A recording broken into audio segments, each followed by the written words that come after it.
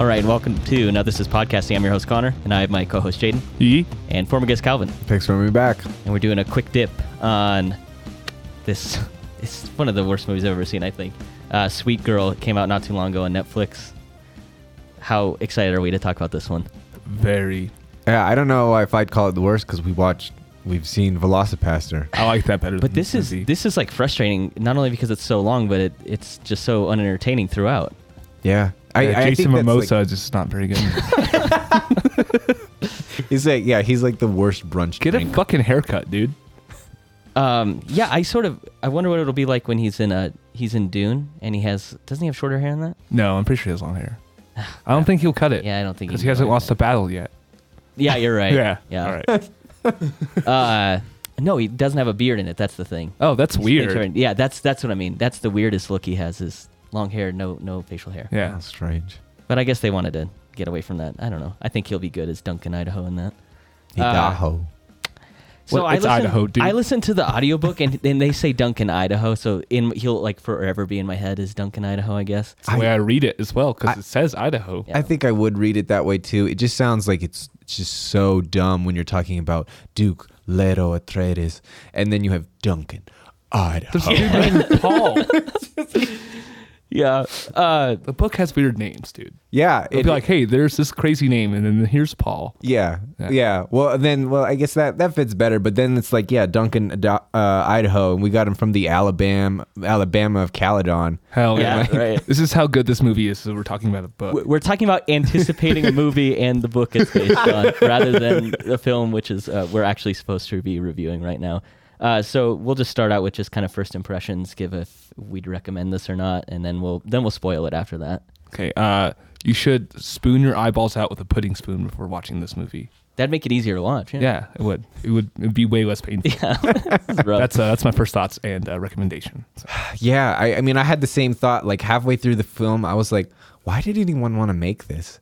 It's hard to get through. It's uninteresting. The entire like plot structure doesn't make any sense because it's like 6 months, 24 months, and like why is this still going on? Yeah. Why is this happening? Like all of the like plot points that they felt like they needed to add in order to make everything at the end make sense or like to understand motivation are just it makes it a slog. It doesn't make it any more interesting. It doesn't the motivation, the whole motivation can be summed up in about a 5-minute small scene.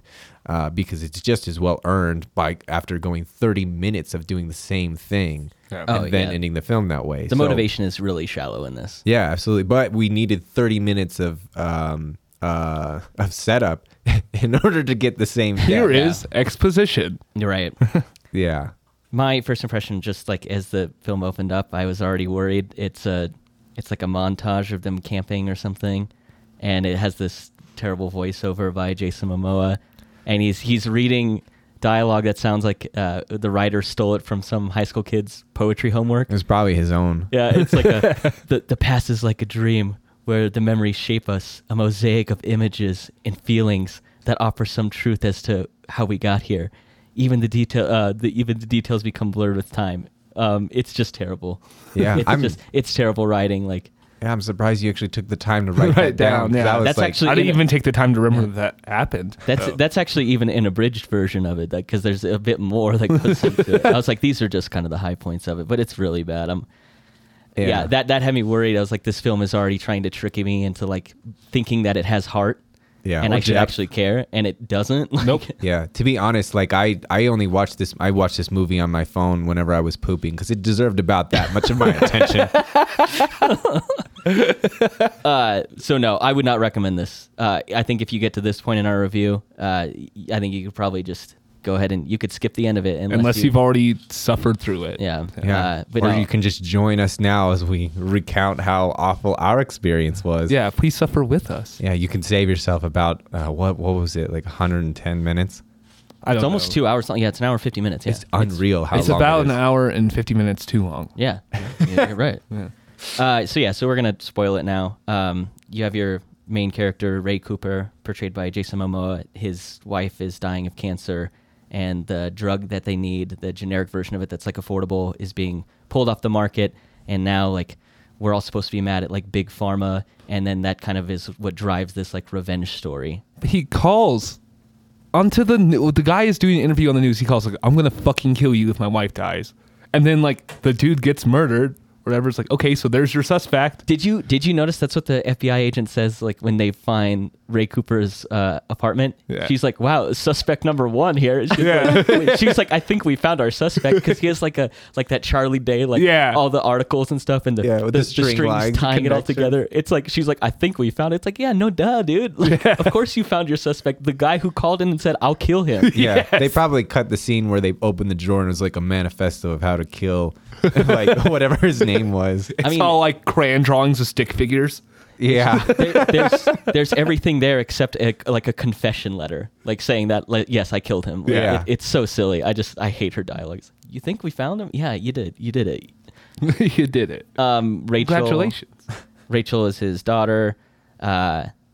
Who's the actress that plays her? Did you guys have that pulled up? No. no, I don't remember. I have it somewhere. I'll find it. I find her to be Isabella Merced, Merced. Mercedes. Mercedes. Okay. I'll assume I don't so. know why there's no S there. Maybe Mercedes. she came from the plural Mercedes and not the singular Mercedes and not the plural family.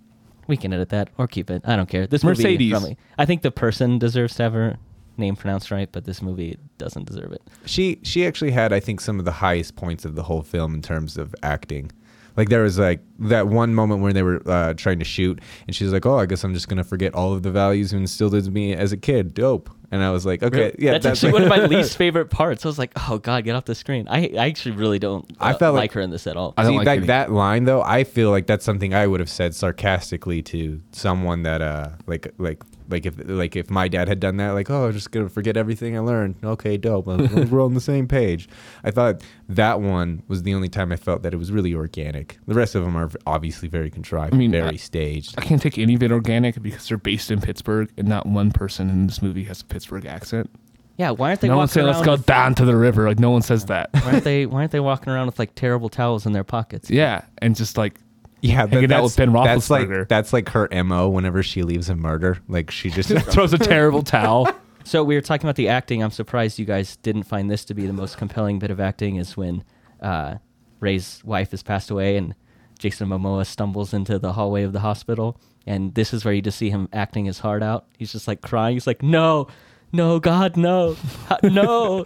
He even like lays on the ground for a minute. He like gets on his knees, and I think it's awful. I can't imagine anyone trying to be as this dramatic and pulling it off so badly. Yeah. See, I don't think that. I think there is actually a decent bit of acting there, but the framing is terrible.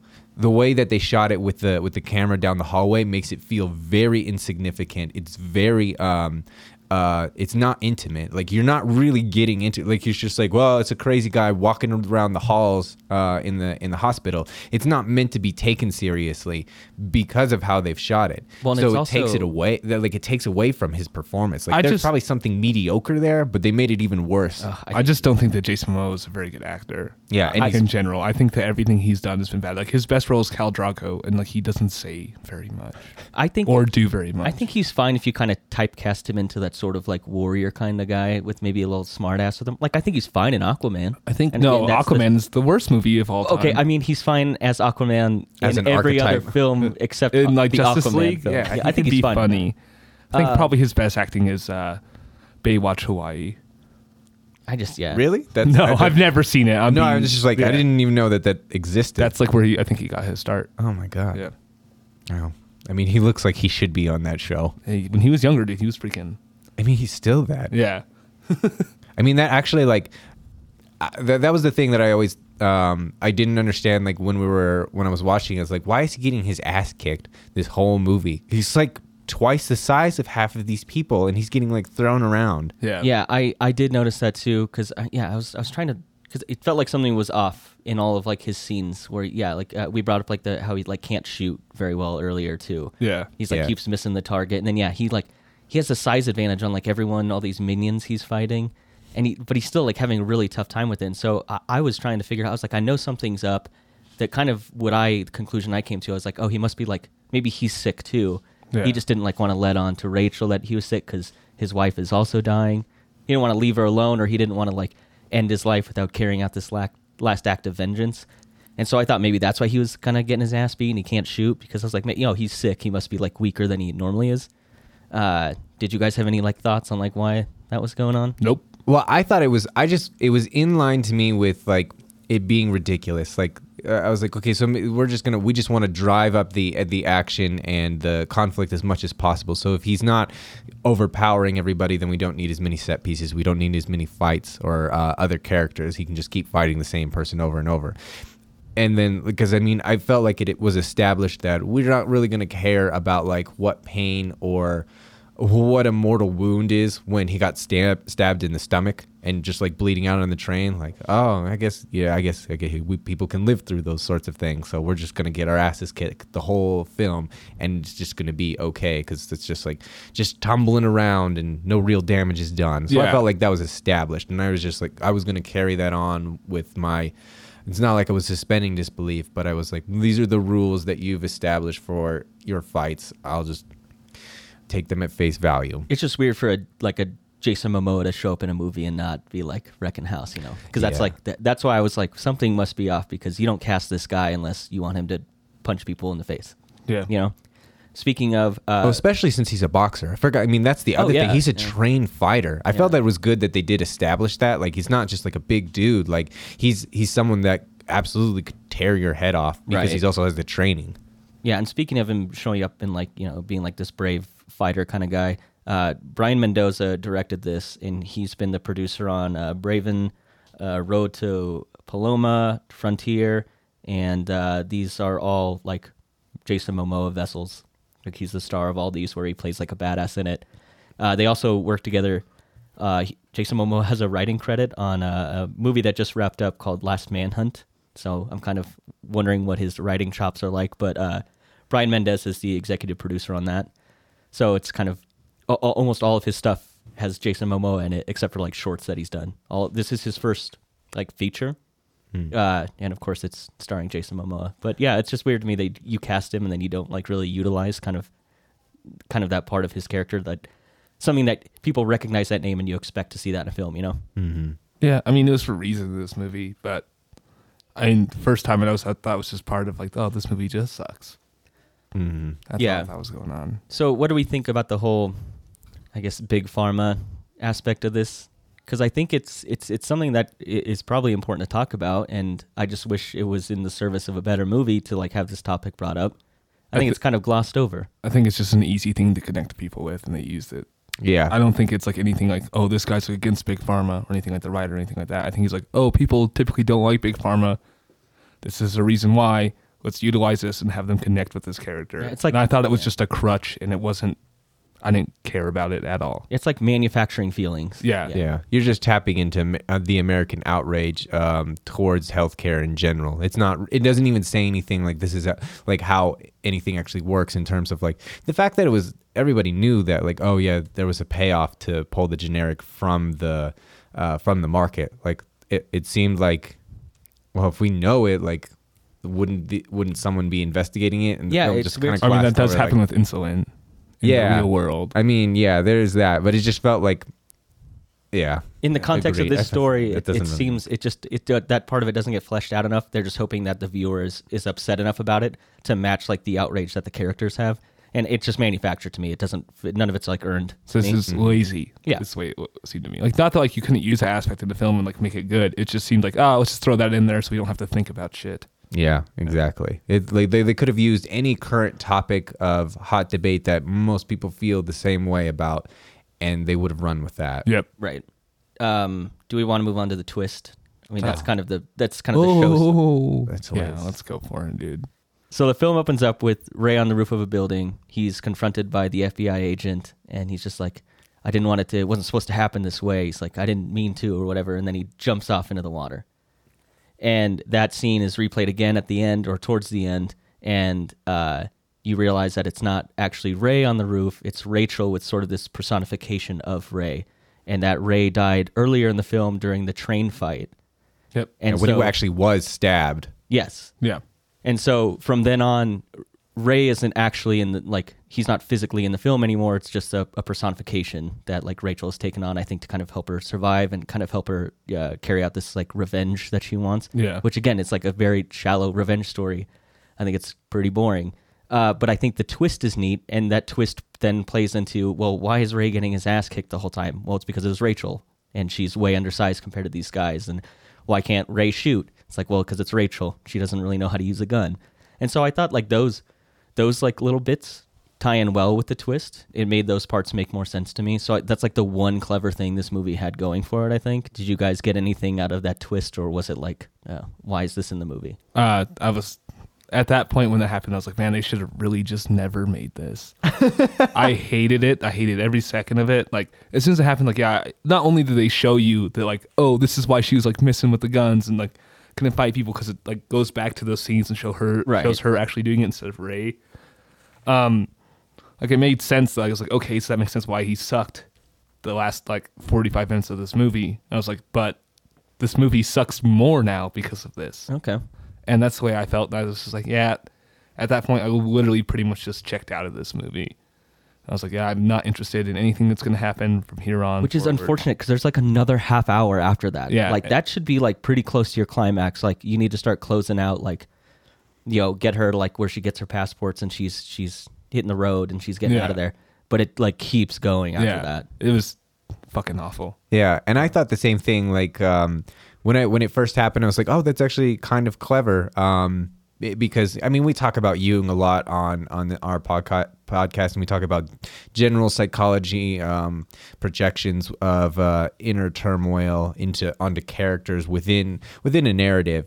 And so I thought that was kind of interesting, but it's only interesting if you think about it just at that surface level. The moment you actually go back and look at their dialogues between the two of them when Ray has died, they're so strange. It is not what you would think of an inner dialogue, someone wrestling with the shadow self, or even like if you would think of Ray being an animus projection, you know, the male part of her subconscious, as being the embodiment of who we're seeing on screen.